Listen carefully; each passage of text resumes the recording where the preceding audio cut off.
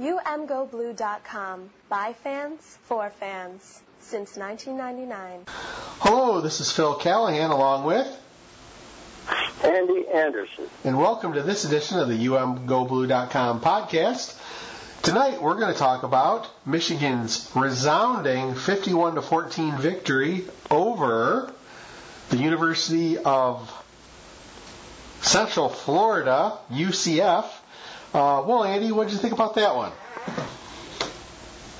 Well, it was another fine victory. The team did very well. You know, I was a little bit worrisome that the tailbacks couldn't run the ball in the middle. You know, when the game first started, they were getting stuffed all the time because Central Florida went all out to stop the run, and they pretty well did for most of the game. We played play action and beat them handily, and it was certainly nice to do that. Scott Frost, I haven't got many warm feelings for the man. Well, definitely can understand that with his history at Nebraska and his impassioned pleas that helped garner a split national championship for Nebraska back in 1997. You know, it was interesting that Central Florida sold out to stop the run. And I guess when you look at that, you know, we have to consider them a limited team, meaning that they weren't going to be able to shut Michigan down in all facets of the game. So they basically made a decision that the run wasn't going to beat them, which is kind of interesting considering Michigan's passing attack, which is pretty potent. You know, one thing that surprised me was that really, if you look at this game, it really got out of hand because of special teams and special teams failures for UCF. And listen, I mean, I'm really glad Michigan dominated Hawaii last week, and I'm really glad Michigan, you know, had a pretty nice victory here against UCF. But, you know, I don't know what we have. You know, and I guess the thought that comes to mind is cotton candy. That, you know, it's nice, it's sweet, it's an occasional treat, but it's not going to sustain you. And that's kind of how I felt about both of these games. You know, what do you think? Well, I worry about that too. I especially worry about stopping quarterback from running all over the field. They had 4 bad plays there, 4 long ones.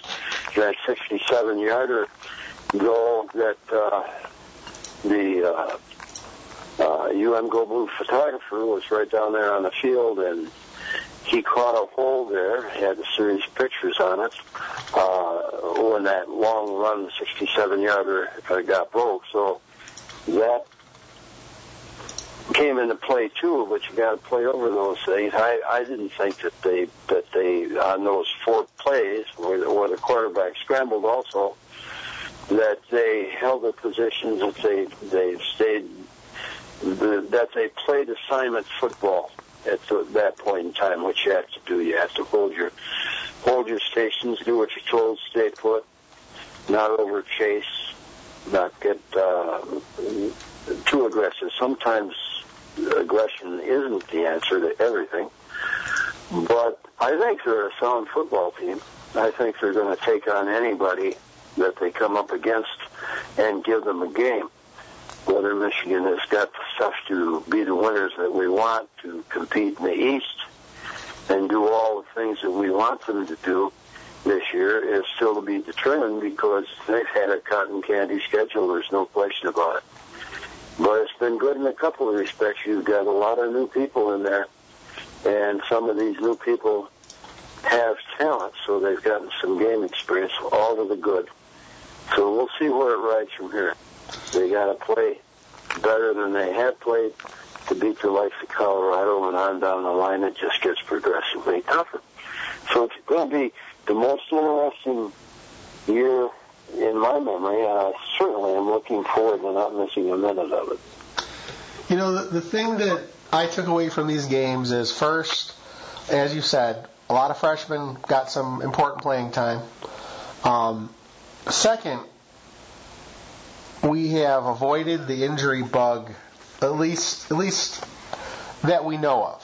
Now, we know that Jordan Lewis has been held out, and Harbaugh is being cryptic about exactly what's going on with him, but we haven't gotten the impression that it's a long-term injury. The impression I got is that pretty much they know that they didn't need him these first, couple of games, and they wanted to make sure that he's back. Same with Taco Charlton. It looks like Brian Monet may be out for the first quarter of the season or the first third of the season. But when I think about critical injuries, I really look at the linebacker core, because that is the area that we don't have a lot of depth in. And looking at that, the worst thing that could have happened is have 2 or 3 linebackers go out. And that's not the case. You have Mike McCray, who's putting together a decent season, who's been dinged up in past years. So again, it's nice to see him performing. Concerns I have on defense is Jabril Peppers is all over the place, and he's definitely living up to his billing as a game changer. But I look at that and I go, he's all over special teams. He's all over defense. He's helping fill that gap coming up and playing a pseudo linebacker in Don Brown's aggressive scheme. And boy, there's sure a lot of weight on him right now. And that is one concern that I have. What do you think about what we've seen on defense so far? Well, I think they've got a lot of talent, and they've had a lot of injuries this year already. Monet being out is not good. Well, one guy that I want to draw attention to that I haven't mentioned any place, didn't mention him in the article, didn't mention him any place at all, is Glasgow. Ryan, he's a force in there. He's playing some good football, and he should get credit for it. I think he has an enthusiasm and a toughness that you don't find all over the place. And I'm glad he's back. I'm glad he's healed. And I'm glad he's going 100%. There's Rashawn Gary, and Gary got a chance to play his game. He got some sacks and made 6 tackles, 3 solo. In fact, there are 2 other players made 6 tackles, which is all of the good. That is a good pass defense. The defensive backfield, even Lewis, has been good. And he's hurt again, He's got a different ollie. He had a hand at first, and this last time they talked about a strained muscle, a muscle strain. So they continue to keep him out. It's wonderful that they have the luxury of doing that, because you and I both remember a day when they had to stick the guy in there and risk him even when he wasn't 100% ready to go, and that's not happening now. That's a step in the right direction. Well, and one thing to mention there, Andy, just to interrupt for a second, is that, it's very fashionable to malign Brady Hoke in the wake of Jim Harbaugh these last 2 years. But, when Harbaugh came in, the cupboard was not bare. And I think that, that definitely has helped, help the program rebound. And definitely, the coaching has definitely helped. But, again, we talked about Jabril Peppers. That was a Hoke recruit. And, and I'll tell you, we look back and you look at how amazing Peppers has been, and we heard about it. We didn't see it. He practiced Hoke's last year, and he was dinged up and wasn't ready to go. And you look and you wonder, you really got to give Hoke credit, because on one hand, that he knew his job was on the line, and yet he resisted pushing Peppers to play when he wasn't ready. And you could definitely imagine a world where Peppers would have made the difference in 2 or 3 additional wins. But again, you mentioned Rashawn Gary, and he is a beast and a pleasure to talk with. I mean, a really great representative of the program. So that's good to see. I mean, you can really see the program the program replenishing itself, and things look good on defense. I will tell you again, my concern is how reliant we are on Peppers on defense and the linebacker, core in general, the depth there. On offense, you mentioned the inability to run, and a lot of that is that UCF was stacking the box, but I have some lingering concerns on offensive line right now. You're not the Lone Ranger in that. Everybody does. Yeah, I mean, now understand that this is nothing like the crap storm that we saw under Brady Hoke at offensive line. The line definitely seemed better. My problem, for most of Hoke's tenure was the offensive line really looked fundamentally poor, bad fundamentals. The problems I'm seeing last game and this game, despite the great, performance on offenses, this game Spate got banged up a little bit. I mean, they really, didn't protect him very well. There were some fundamental breakdowns of technique. And again, this is what this early season is for. But I have some concerns about, where we are as far as how sturdy the offensive line is. Absolutely. We know that on many days that they can pass block pretty well, but they'll use with a lot of blitzes and stuff like that. And I think it was good for them. I think that they learned a lesson and gained some experience, and I think that was a good game for them in that respect. Not that anybody got whacked, because it was a tough ball game.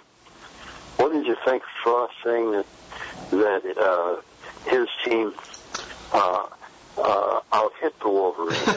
I think they got out-hit. I don't know if they out-hit anything. You look at that, and he's not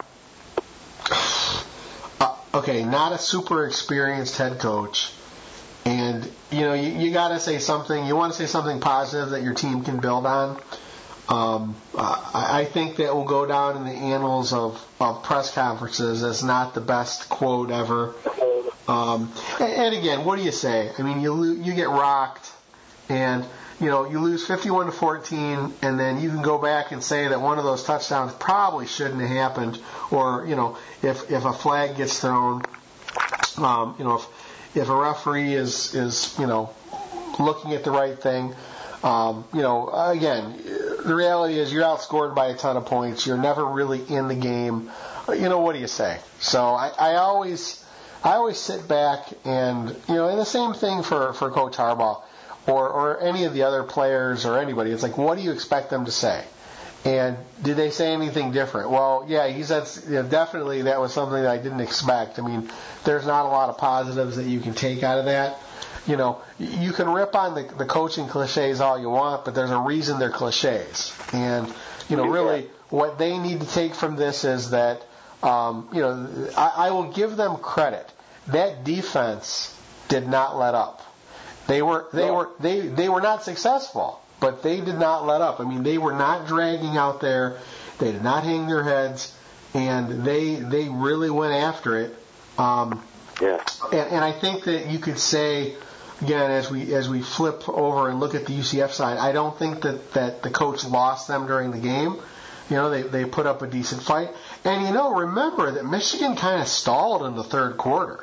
I mean, there was a little bit of malaise that set in, and I think part of that is that UCF came out of halftime, made some adjustments. Now, they were never a threat on offense. I mean, and I think that's the big thing you need to look at is that Michigan's defense has the potential to really shut people down.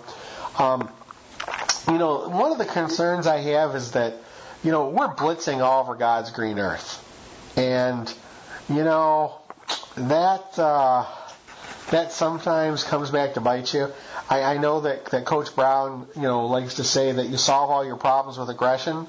I think you also create a lot of opportunities for a talented opponent. What did you think about the mismatch of blitzes that we've been seeing so far?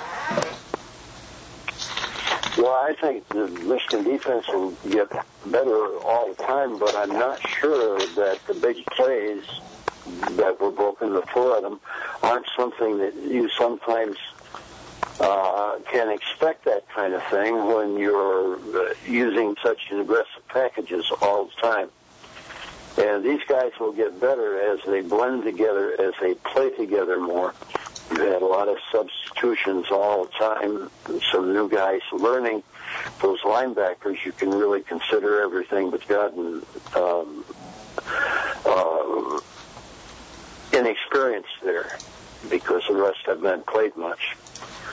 Winovich substituted for Taco, and it was his first game. He got very emotional. I read that he got very emotional about that. After being switched around to 3 different locations, 3 different positions over the years, his time there, it was his first start, and he did pretty well. And he says he doesn't care whether or not they want to start him the next time. If they got somebody better, they should use him. And he's not going to worry about it, just continue to contribute 100%, so when any opportunity is there, it's going to be there. And remarkable attitude, a great attitude, and the kid played a decent game for his first start. Had some decent stats. So the other thing is that the nation is taking notice. Michigan has moved up to number 4 in the polls. And, at this point it's still a beauty contest. I don't know. I don't know what you can take from those first 2 games. And, we sit in these press conferences, and it's really kind of a game because you try to figure out what you want to ask the coach that he might answer on that particular day. And the reality is like, well, Coach, what can you get from these games where you really weren't challenged? And Coach Harbaugh isn't going to diss the other team. He's not going to, so you kind of know what he'd say. So you want to find some way to pose the question that, and I think, we saw Colorado looks to be a little bit more of a legitimate threat. Michigan is still a 20-point favorite, but that's much less than the first 2 games. I'll tell you, the concern I have is it looks like Wisconsin might be the first big test. Now, the good news is it's at home. So, that's interesting. It's looking forward, trying not to look too far ahead, but, I look at the number 4 ranking and I really, it seems a little high to me, Andy. As much as I'm a fan and I love Michigan, it still seems a touch high at this point. What are your thoughts?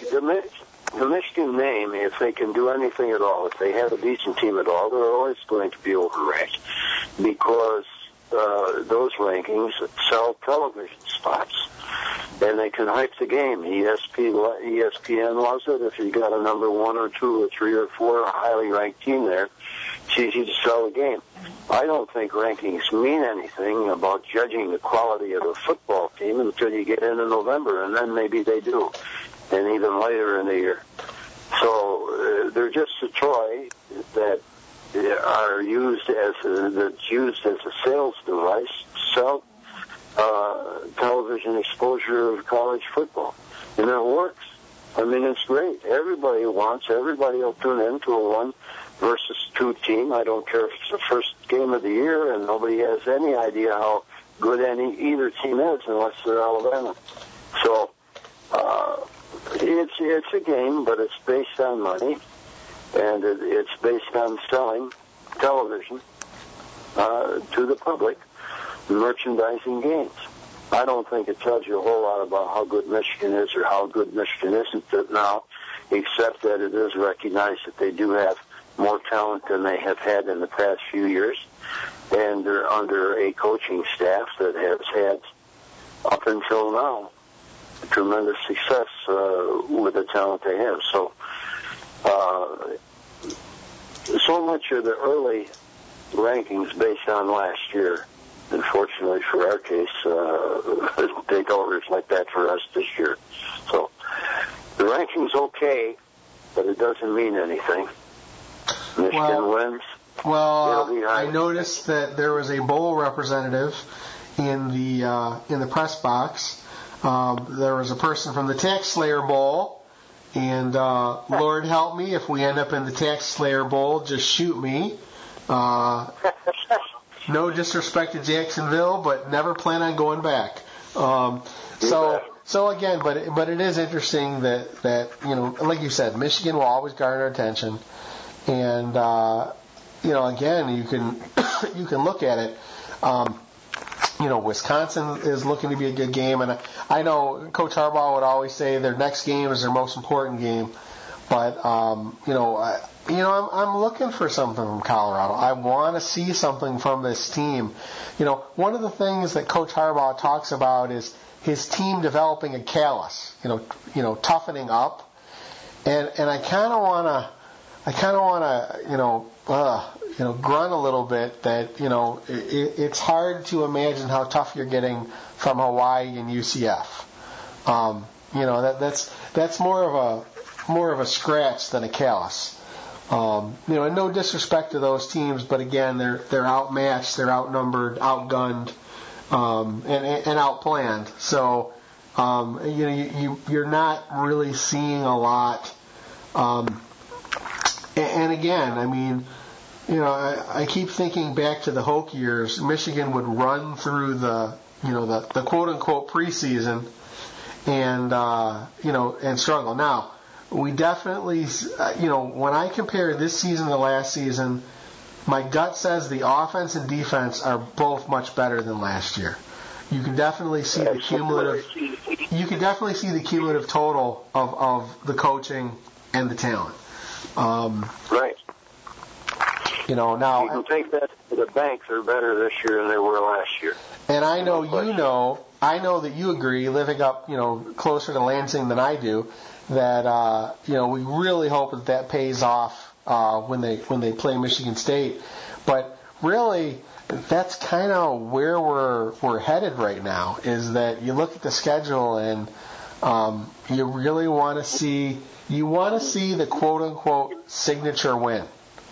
And honestly, I don't know if beating Wisconsin at home is gonna count as a signature win. I think that when you're Michigan, you are judged by your rivals, and this year it's both of those games on the road. Well, they have a tough team. They have a decent running game. Lots of things to be said for Wisconsin, and it looks like they're doing well. So they're going to be a challenge for Michigan. Every one of the Big Ten teams will be a challenge. Even the worst of them can challenge you. If you have a bad day. So they're all going to be a challenge, but some of them are going to be red letter games, and certainly Michigan State and Ohio State and Iowa fit in that. If they can win two of those three, they'll be playing for the East. And if they can do that, the sky's the limit for them this year. And this may be the year that they have to do it, because they may be better this year than they are next year. That offensive line, as problematic as it seemed at times, now they're experienced, worked together a long time. You're going to lose the finest set of receivers in captivity. When you look at Butt, Chesson, and Darboh, a combination of three that's any better out there. You haven't heard of them. Those guys really, offensively, carry Michigan and pull Michigan out of troubles and make the plays and get the points and to get the first downs and get the touchdowns that they need to win. So those three have been critical. Now, whether behind them there are another three that are going to come up next year and be as good immediately right off the bat as they are is something that we got to wait and see again. So this is a prime year. It's a year that is really going to test Harbaugh. We'll see what he's made of. We'll see what his team is made of. And it's going to be our privilege to sit back and watch all this, because I think it's going to be quite a show. Well, looking at Colorado, they won 56-7 last week. That's not to be dismissed. So definitely, they're undefeated. They're 2-0. So it's definitely going to be, at least on paper, a little bit more of a test, and definitely a game I'm looking forward to. It's going to be a 3:30 kick, so that has some interest there too. Should be a bigger TV audience. Yes. Yeah. It has the earmarks of being a decent game, and we'll find out more about what Michigan is up to and what they're about. I don't know if we'll still have that vanilla taste in our mouth after we see the offense again, if he's going to pull a few, if he's going to open it up a little bit and use some of the skills we know that they have and plays that we know that they have to improve that running game. I think that's a big part of why Smith is getting stopped all the time. He's either running off tackle on first down, very predictable, and you want to load up and try to stop him. But did he ever have a couple of nice runs when he has some spectacular runs where he's just knocking people around and zigging this way and zagging that way and powering over people? A couple of them with very high determination. But if you ask him to do it from the 3-yard line, at first and goal, it's coming. They're going to stop it. That fullback has come along too. Hill has really become a force. Well, and if we're going to if we're going to point out that Devion Smith ran hard, Chris Evans had some nice hard runs too. So yes, he did. I think that Devion definitely was putting the team, everyone on notice that he was still there, but Chris Evans answered the call. The thing that I'm going to look for this week is, if I'm Colorado, I'm going to look to run screens at those blitzes. And both Hawaii and UCF just couldn't do it. They didn't have the offensive line to give their quarterbacks time. And you really don't run really good screens out of the spread. I mean, that's really not what UCF was going to do.